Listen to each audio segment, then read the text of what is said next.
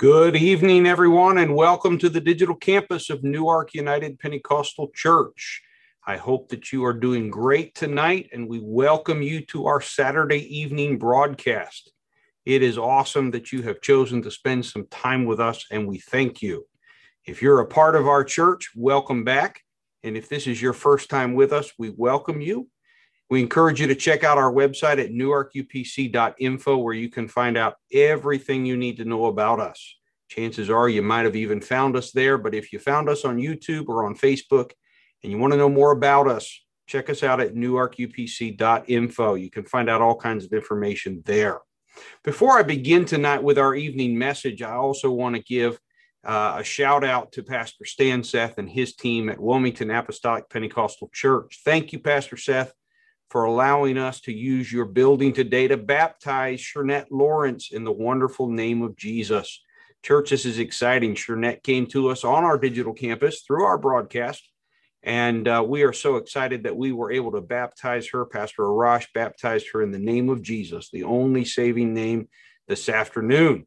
Now, some of you may be saying, why are you baptizing her at Wilmington Apostolic? Well, if you haven't been paying attention or haven't recognized, we are in the midst of a major renovation of our physical campus. The damage that occurred back in the summer from a tornado has caused us to have to get a new roof, the ceiling redone, the paint, the sanctuary is going to be repainted, new carpet, new pew. Well, you're not getting pews, you're getting pew chairs. All kinds of work is being done. So right now our baptistry was out of commission due to that. And so again, we thank Pastor Seth and his team for allowing us to use his facilities in Wilmington. They're doing a great work for God as well. And if you're listening to this broadcast and you live close to him, feel free to check them out as well. And again, you do a search for Wilmington Apostolic Pentecostal Church and you'll find them. They are a great church. And again, thank you, Pastor Seth. And Shernette, welcome to the family. We're excited to have you with us. Well, tonight is our Saturday evening broadcast, and if you've been paying attention this week, we're supposed to be talking about servanthood and the various aspects and attributes of being a servant. And one of the prerogatives, I guess, that I have as being the senior pastor is that every once in a while I get to go off books. And so all week I've been kind of discussing with the Lord whether I should take the topic that was supposed to be a part of this series or whether I was supposed to deal with something else. And today it crystallized for me that, in fact, what's been kind of percolating in my spirit over the last probably close to a month, I am supposed to deal with. Now, some of you may remember an address the last time I went off books, which was on January 6th. And I'll mention that a little bit later in my message tonight. But I feel to return there. I addressed you there, and I called it an address to the Christians of America. And so tonight, I want to bring you another address to the Christians of America. And I want to start with a story and a passage that we all know, and in fact, we use it quite a bit. The broader context is that King David wanted to build God a house. King David was living in a palace. It was a beautiful place. And he wanted to build God something as beautiful as his own home. He felt that it was just wrong that while he was living in a palace, God was living in a tent, the tabernacle that we find in the Old Testament that traveled with the children of Israel throughout the desert. And so he approached God about this. And initially, the prophet of God told David, go ahead. And then the Lord basically said, no, I'm not going to allow you to build the temple. And the reason is you have shed much blood and you have fought many battles. You can find this in 1 Chronicles 22, verse 8. But what God did do was allow him to plan, to prepare, and to gather the materials which his son Solomon could then use to build the temple. And so tonight, as I move through my message, you will see in the chat, Sister Joyce has been kind enough to get on and just kind of post scriptures for you. So you can follow along. You can even click on a hyperlink there and bring the text up on your phone or on your device, wherever you're watching, to follow along. I will be reading the text as well. And so we're told in 2 Chronicles chapter 7, verses 11 through 22, so Solomon finished the temple of the Lord as well as the royal palace. He completed everything he had planned to do in the construction of the temple and the palace. Then one night, the Lord appeared to Solomon and said, I have heard your prayer, and I have chosen this temple as the place for making sacrifices. At times, God says, I might shut up the heavens so that no rain falls, or command grasshoppers to devour your crops, or send plagues among you.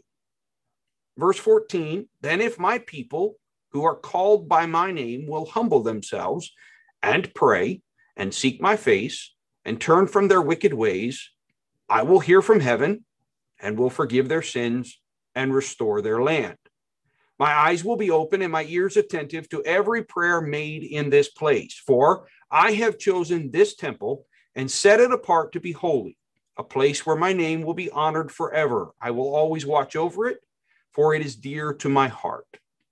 As for you, if you faithfully follow me as David your father did, obeying all my commands, decrees, and regulations, then I will establish the throne of your dynasty. For I have made this covenant with your father David when I said, one of your descendants will always rule over Israel. But if you or your descendants abandon me and disobey the decrees and commands I have given you, and if you serve and worship other gods, then I will uproot the people from this land that I have given them. I will reject this temple that I have made holy to honor my name. I will make it an object of mockery and ridicule among the nations. And though this temple is impressive now, all who pass by will be appalled. They will ask, why did the Lord do such terrible things to this land and to this temple? And the answer will be because his people abandoned the Lord, the God of their ancestors who brought them out of Egypt, and they worshiped other gods instead and bowed down to them. That is why he brought all these disasters on them. Now, if you have been around the church for any length of time, you have probably heard 2 Chronicles chapter 7 and verse 14 used as a call for the church to intercede on behalf of the nation. If my people who are called by my name will humble themselves and pray and seek my face and turn from their wicked ways, I will hear from heaven and will forgive their sins and restore their land. Now, the first problem that I want you to recognize is one that's right there on the surface. If you, a Christian, are serving God, you are living righteously. And 2 Chronicles 7, verse 14 is your instructions to intercede on behalf of your fellow humans that are in your nation, to have God turn things around for the nation. You're not understanding this verse. 2 Chronicles 7, verse 14 is addressed to the nation of Israel, all of whom are God's people. And God says, anytime I bring a curse upon you, anytime I send grasshoppers, or I send a drought, or I send some kind of punishment to get your attention, if my people, which are called by my name, will humble themselves and pray and seek my face and turn from their wicked ways. Dear brothers and sisters, you cannot repent on behalf of your nation. You can repent on behalf of yourself, but you cannot repent on behalf of your nation. And herein lies the problem with this passage of Scripture and how we typically use it. We forget its context. We forget that this is about a God who has made a covenant with a people and a land. He's made a covenant with a people and a land and a location, specifically the city of Jerusalem and specifically his temple. And that's why I read you the larger context, so you could go back and check that out, make sure that I'm not misunderstanding this. Because you got to understand that while there are things in common between the nation of Israel, God's chosen people, and the church is not Israel. I want you to hear me very clearly on that. The church is not Israel. I can't, for sake of time tonight, I can't spend a lot of time on this, but very quickly, the church's identity does not lie in human physical markers of identification, such as circumcision, a land, a city, a temple. Instead, we are spiritually marked by Calvary.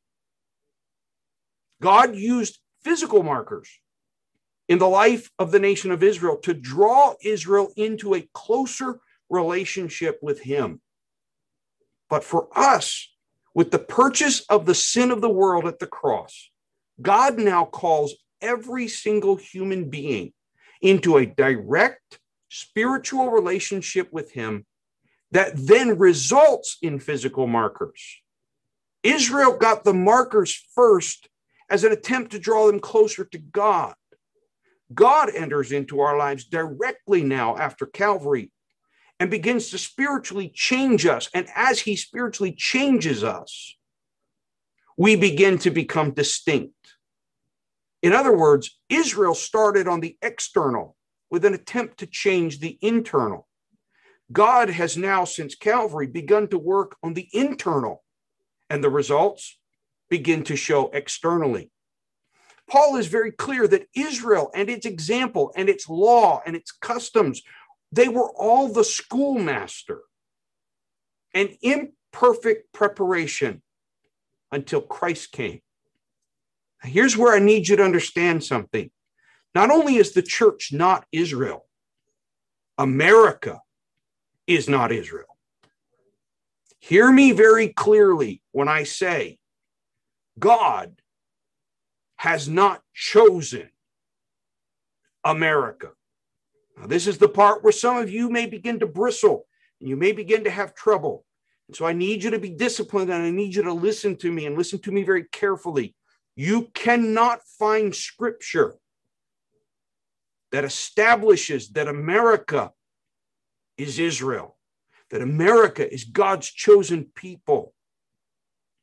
In a blog that's dated January 16th, 2017, a gentleman wrote an article called America, a New Israel or a New Babylon? Knowing the difference makes all the difference. In this, he states, and please understand, the reason that I quote this blog is not because everything in it is accurate, but simply because when someone states something well, I don't see the point of me reworking it. And so I give the credit to this gentleman, and the links will be in the chat for you if you want to read the entire article. Not everything in it is accurate. Not everything in it is correct. But in it, he states this. He says, while I could offer myriad critiques of the ways Christians politic in America, perhaps one of the most significant mistakes that they make is the most subtle. They use the wrong scriptural metaphor to understand the relationship between the church and the United States. Bluntly speaking, too many Christians either tacitly or explicitly assume that the U.S. is like a new Israel, a Christian nation, when in reality, the better metaphor is America as Babylon. Operating in the wrong metaphor frustrates Christian expectations and hopes for the land they live in. And it also leads to us at times harming our neighbors who have different beliefs, values, and perspectives from our own. Of course, seeing this land as a place for a Christian country is as old as the early European settlers. Now, for sake of time, I'm going to skip a few paragraphs where he lays out that history all the way back to the Puritans and following.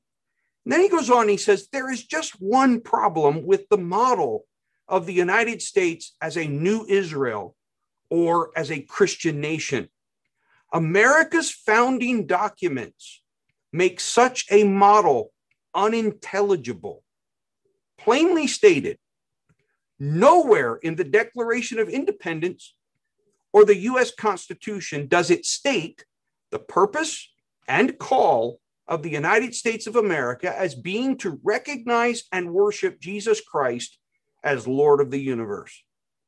Nor do these documents reference that the cause of this new government is to proclaim and embody the good news of Jesus Christ and his kingdom on this earth.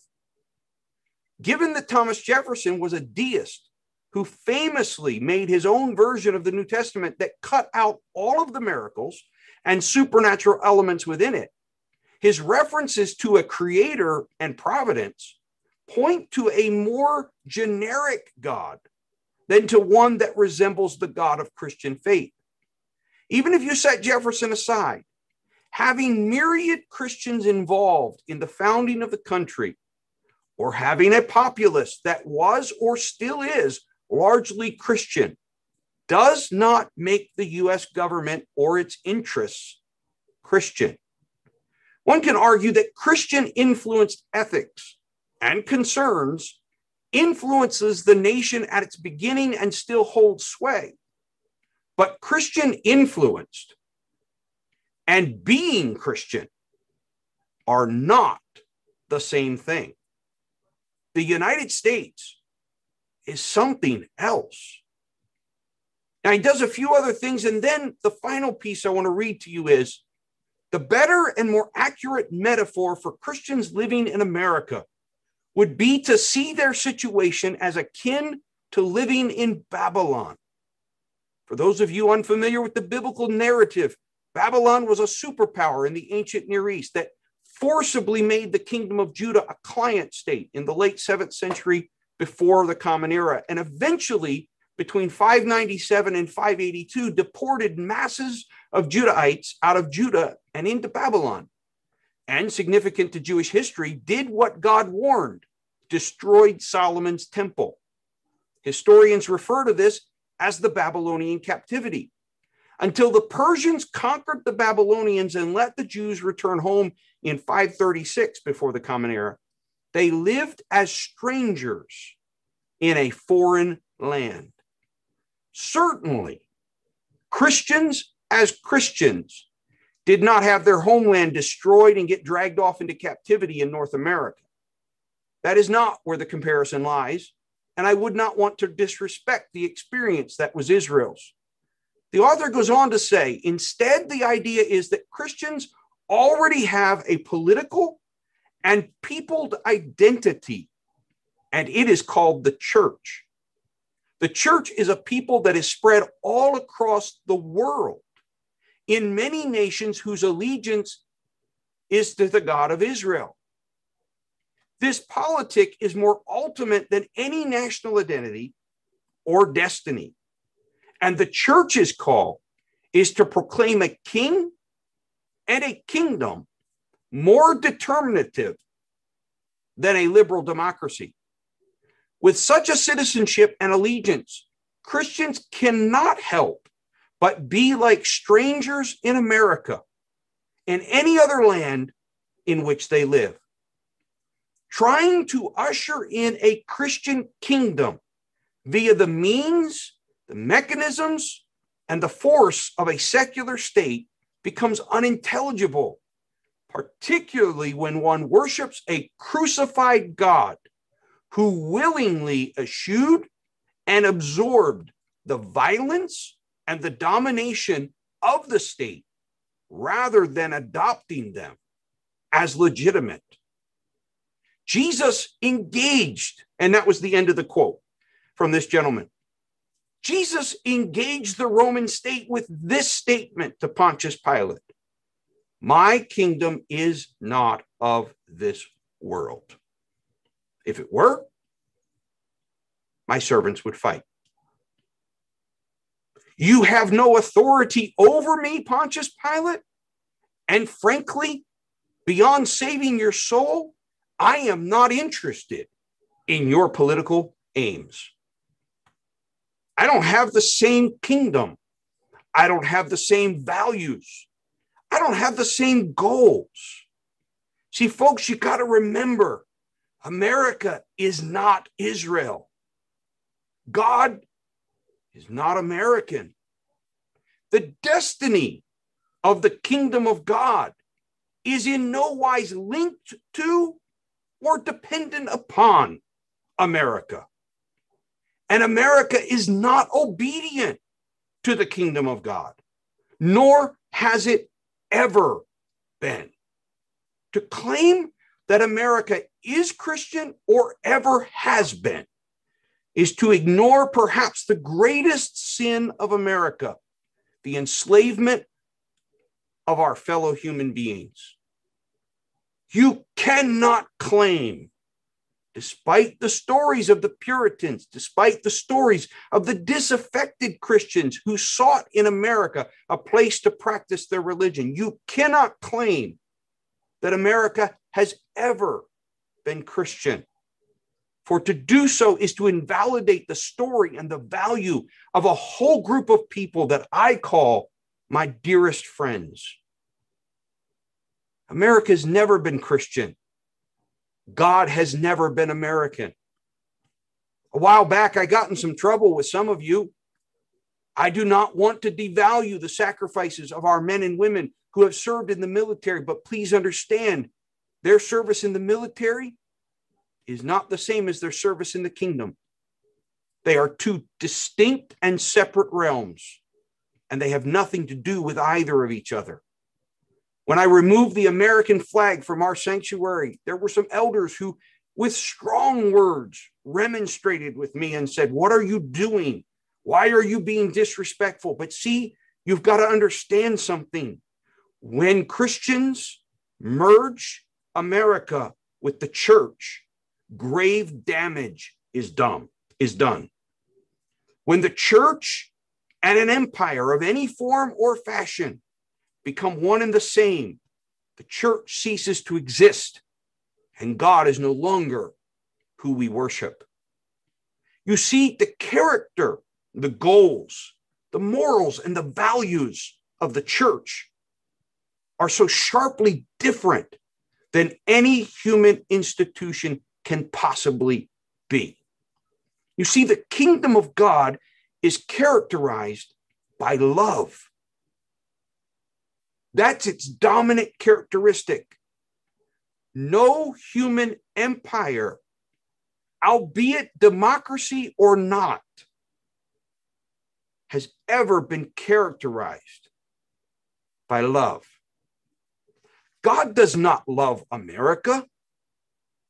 God loves the world. Jesus did not die for America. Jesus died for the world. I didn't say that America is not a part of the world. I did not say America is not a part of the world. God loves America because it's a part of the world. God died on the cross for America because it's part of the world. But God did not die. He does not love exclusively America. We are not the new Israel. You got to understand something about this love of God. Even when the world rejects him, like the rich young ruler did, go and read that passage. Jesus still loves the world. This love is not a characteristic. It's not an attribute. It's not just some feature of God. No, it is his very identity. John chapter 13, verses 34 through 35. He said to his disciples, "So now I am giving you a new commandment. Love each other. Just as I have loved you, you should love each other. Your love for one another will prove to the world that you are my disciples." My dear brothers and sisters, if you've read this passage and thought Jesus is instructing that his disciples love his disciples and only his disciples, you've missed the point. Who did Jesus love? When Jesus entered this earth, when he began to walk upon this earth, there were no followers of Jesus. He loved them all before they were following. Paul writes in Romans, God commends, he demonstrates, he shows his love toward us in that while we were still sinners, while we were not yet following him, he died for us. For God so loved the world that he gave his only begotten son, that whosoever believeth in him should not perish, but have everlasting life.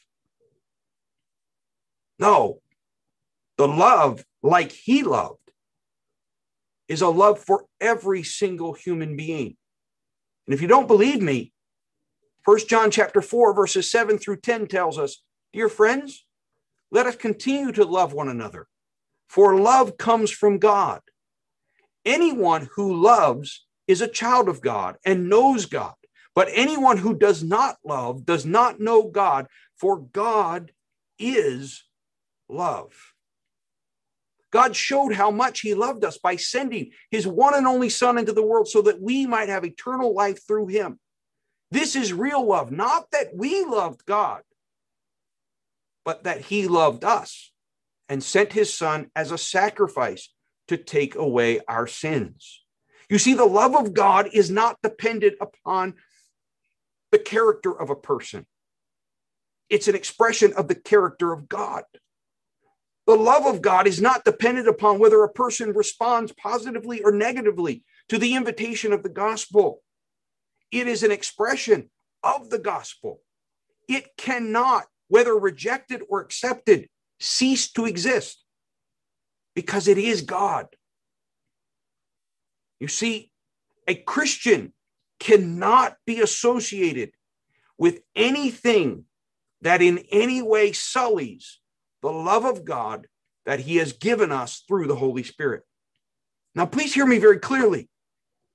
You and I cannot love this way without the Holy Spirit. We cannot love the way God loves without the power of God working within us. But as Paul writes in Romans 5, verse 5, he gave us the Holy Spirit, which has shed abroad in our hearts and our minds his love.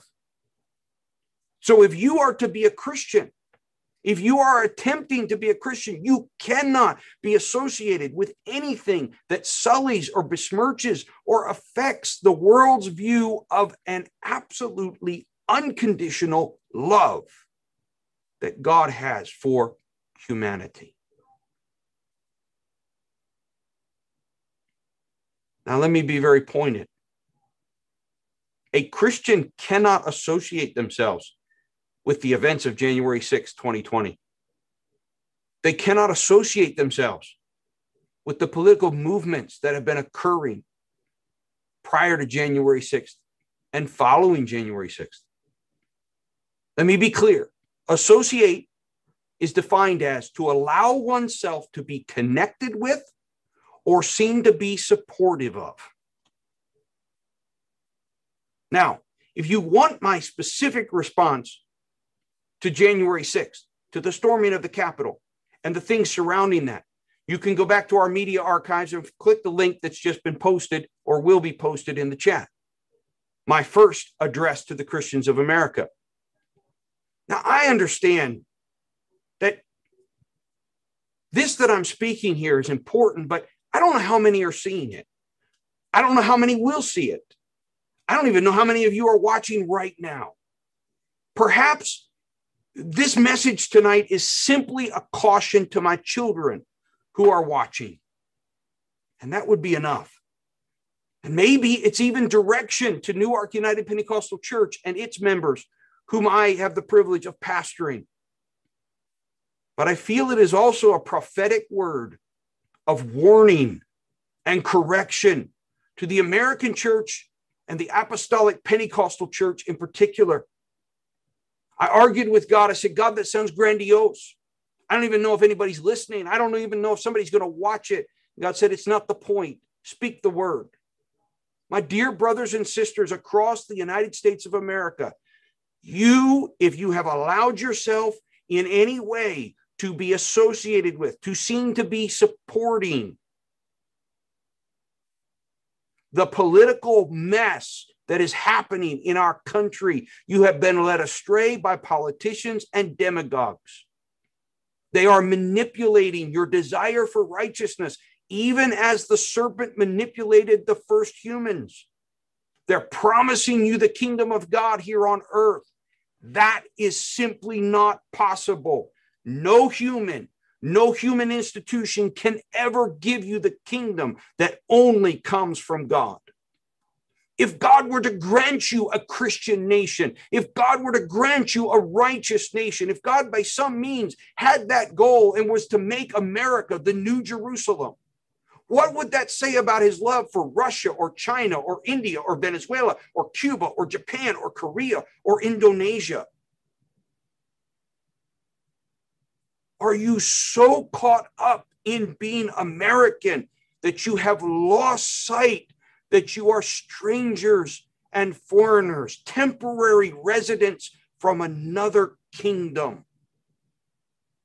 Peter writes us exactly that in 1 Peter chapter 2, verses 11 through 17. Dear friends, I warn you, as temporary residents and foreigners, to keep away from worldly desires that wage war against your very souls. I know you think that those worldly desires are sin. Some of you, those worldly desires are a desire to live in a world that affirms you. It's a desire to live in a world that feels comfortable to you. You were not called to live in a world that is comfortable to you. You were not called to live in a world that affirms you. You were called to live in a world in which your very existence bears witness that this world is damned, this world is in trouble, and this world needs a savior. You're not meant to be comfortable. You're not meant to fit in. You're not meant to be okay. You're meant to stand out. Peter goes on, verse 12, be careful to live properly among your unbelieving neighbors. Then even if they accuse you of doing wrong, they will see your honorable behavior and they will give honor to God when he judges the world. I do not want to be judgmental here. I do not want to condemn, but allow me to insert here in the middle. Some of my Pentecostal brothers and sisters were at that rally. I don't know if you left when it got violent. I don't know what you did, but you cannot be associated with the kingdom of this world. You are called to be of the kingdom of God and not of this world. The goals, the mechanisms, and the means of political power in this world are at odds with the power of God. Jesus spoke to his disciples and said, the kings and the rulers of this world know how to exercise power. They know how to rule their people. It must not be so in my kingdom. Peter goes on, verse 13, for the Lord's sake, submit to all human authority, whether the king as head of state or the officials he has appointed. For the king has sent them to punish those who do wrong and to honor those who do right. It is God's will, Christian, that your honorable lives should silence these ignorant people who make foolish accusations against you. For you are free, yet you are God's slaves. So you don't use your freedom as an excuse to do evil. Respect everyone. Love the family of believers. Fear God and respect the king. My brothers and sisters, I'm watching what you're posting. And please, Newark UPC, I'm proud of you, but I need to warn you. But there's a larger audience that may hear what I'm saying here. I'm watching what you're posting. How do you expect to reach that lost politician when you are posting the nastiness you're posting? Your goal here is not to change the political world. It is to bear witness to the saving grace of a God who died for that human being. What do you want done with that transgendered person that you are making fun of? What do you want done with that fornicator or adulterer? What do you want done with that homosexual? What do you want done?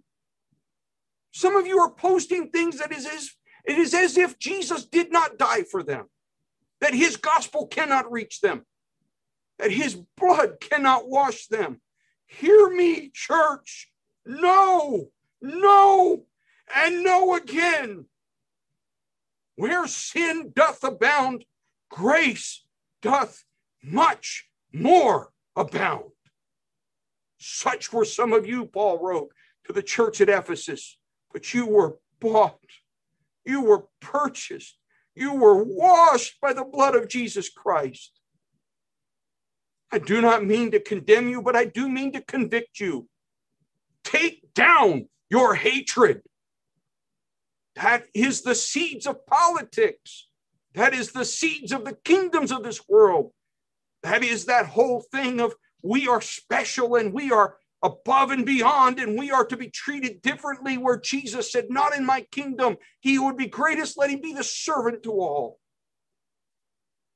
A Christian must be known by his or her love. Some of you are being nasty. You're being hateful. Repent. Stop. It is not of God. He is not pleased. He asks you to deny yourself, not fight for your rights.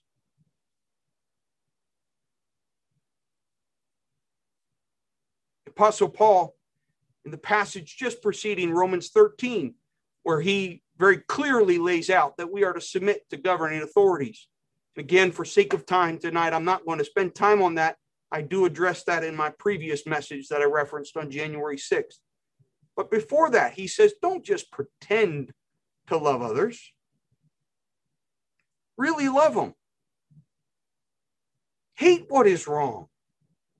Hold tightly to what is good. Love each other with genuine affection and take delight in honoring each other. Never be lazy, but work hard and serve the Lord enthusiastically. Rejoice in our confident hope. Be patient in trouble and keep on praying. When God's people are in need, be ready to help. Always be eager to practice hospitality. Bless those who persecute you. I see some of you posting pictures that is blasphemous.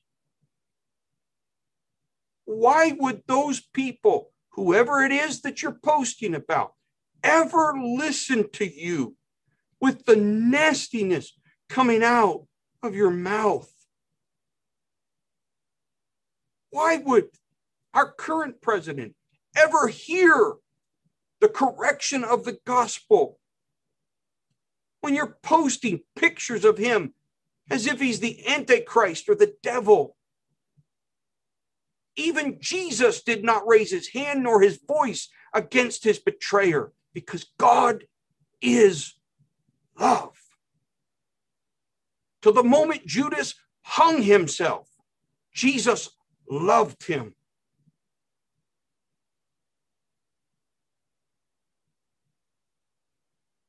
Paul says, bless those who persecute you. Don't curse them. Pray that God will bless them.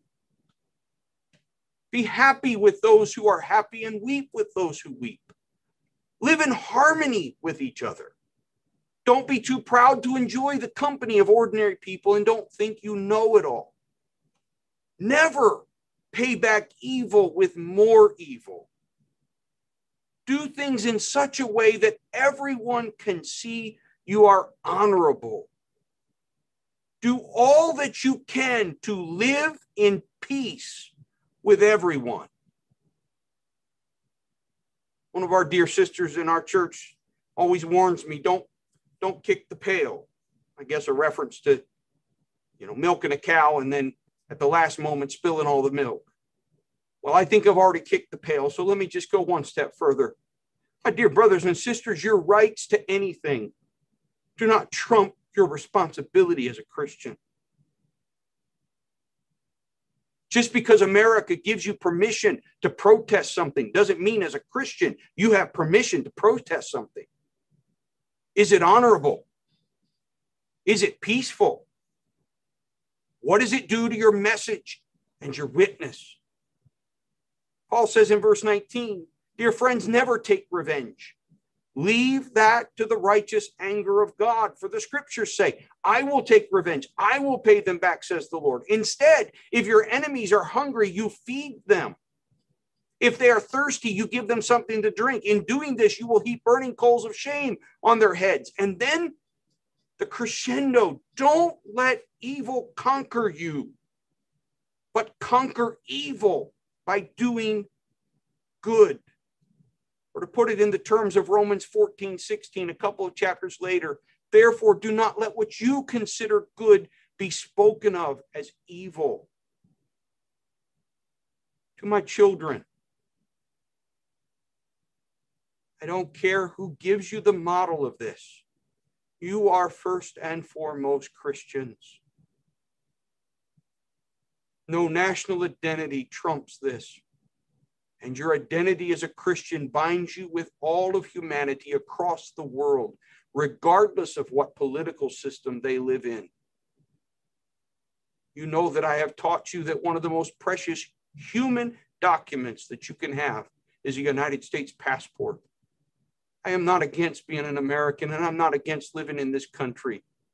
But I am 100% unequivocally denouncing that American identity cannot take precedence over my identity with Jesus. And my identity with Jesus causes me to be at odds routinely with the goals of America. I am thankful that I have not had to have those odds reach a place of imprisonment. But you hear me very clearly, my dear children.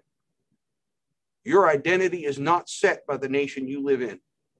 It is not set by your ethnicity. It is not set by your background, your culture, or your language. It is set by Jesus Christ, God himself in the flesh, and the blood he shed at Calvary. And nothing may trump that. Don't allow anything in your life to ever subvert that. To the church that I pastor, thank you for allowing me to warn you and guard you, so that we are a place that receives people of all nations and all creeds and all tongues and all skin colors. But please understand this beautiful place that we have. It will not be maintained unless we fight for it. And we do not wrestle against flesh and blood. We do not fight against human means, and we don't use human mechanisms. We do not fight physically, but we spiritually fight. We fight by cleaning our hearts out. We fight by allowing the Holy Spirit of God to shed love abroad in our hearts. When sinners look more loving than us, we need to fix it. So fight for this body that you belong to. Do not allow your political opinions to subvert your Christian identity. To the broader audience that may be only one or two, and maybe I'm just full of myself and no one else will listen to this, but on the off chance that one of you hears this address, stop allowing the politicians and the deceitful tongues of this world to deceive you, to direct you down a path that is wrong. And to my fellow pastors and preachers, political power is alluring. The political game is alluring. The courts, the legislatures, the executive branch, it's all alluring. For those of you that know me, you want to understand why I'm plain spoken. It's because I'm crafty. I know what it is to be a politician. I'm plain spoken so I can be saved. I dabbled for a time with the idea of trying to help the world through politics. But I realized that that was not the answer. The answer is the love of God that was shed abroad in our hearts by the Holy Spirit. It's the love that was demonstrated on a cross by a Jewish man who had all the power in heaven and earth, but did not use it. Did not exercise his rights in order to do something bigger, save the world.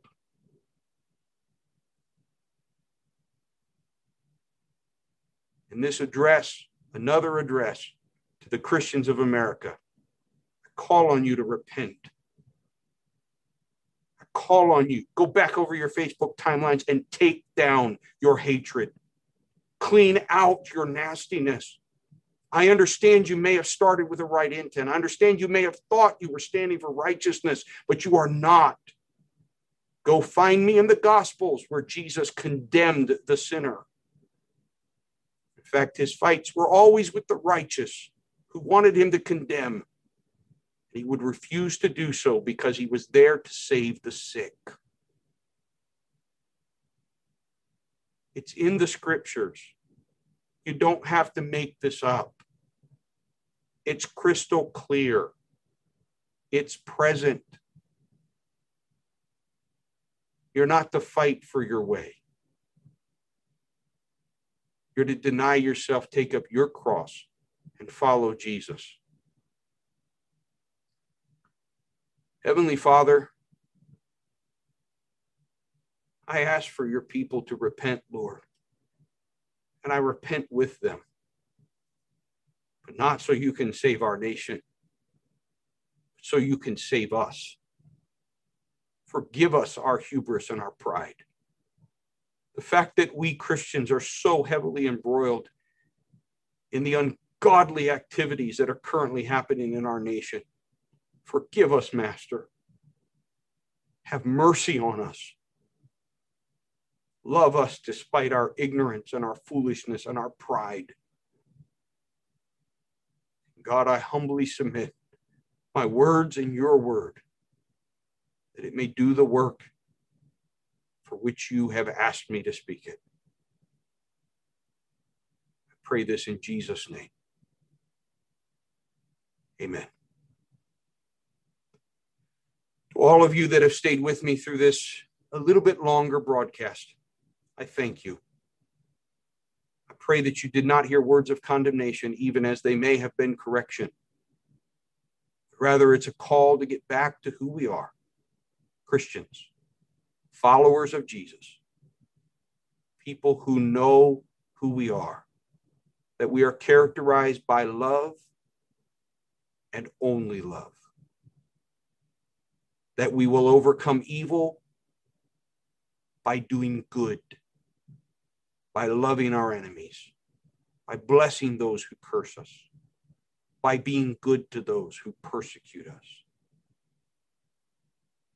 To my children, I pray that you will take this message and put it deep within your hearts, and don't let anyone take it away.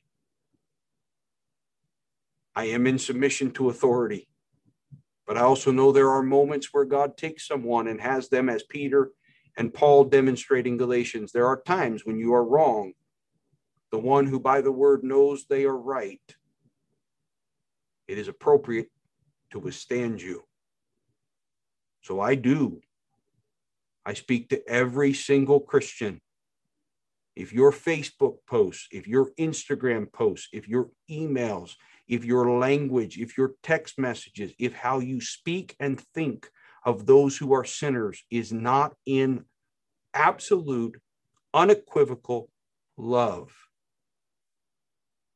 when this broadcast ends, drop your nose into your carpet, find a corner in your house, and pray that God would shed his love abroad in your heart once again by his Holy Spirit. And to my Newark family, let us continue to be a light. Let us not let any of this world come in. In Jesus' name. I love you all. Again, to our first-time guests, thank you for being here. I hope I haven't scared you away. If you want to know more about us, go to newarkupc.info. You can find out all kinds of things. We meet every night, except for Monday night, Tuesday through Sunday, 7 o'clock. We have small groups that meet together. You can submit prayer requests, baptism requests. The outset of the program tonight, I mentioned that we baptized a lady today in Jesus' name, and we're rejoicing with Shernette in her baptism in Jesus' name. You can partner with us in giving. Anything you need to know, newarkupc.info. To the rest of you, have a great night, and God bless you, and I love you with everything in me.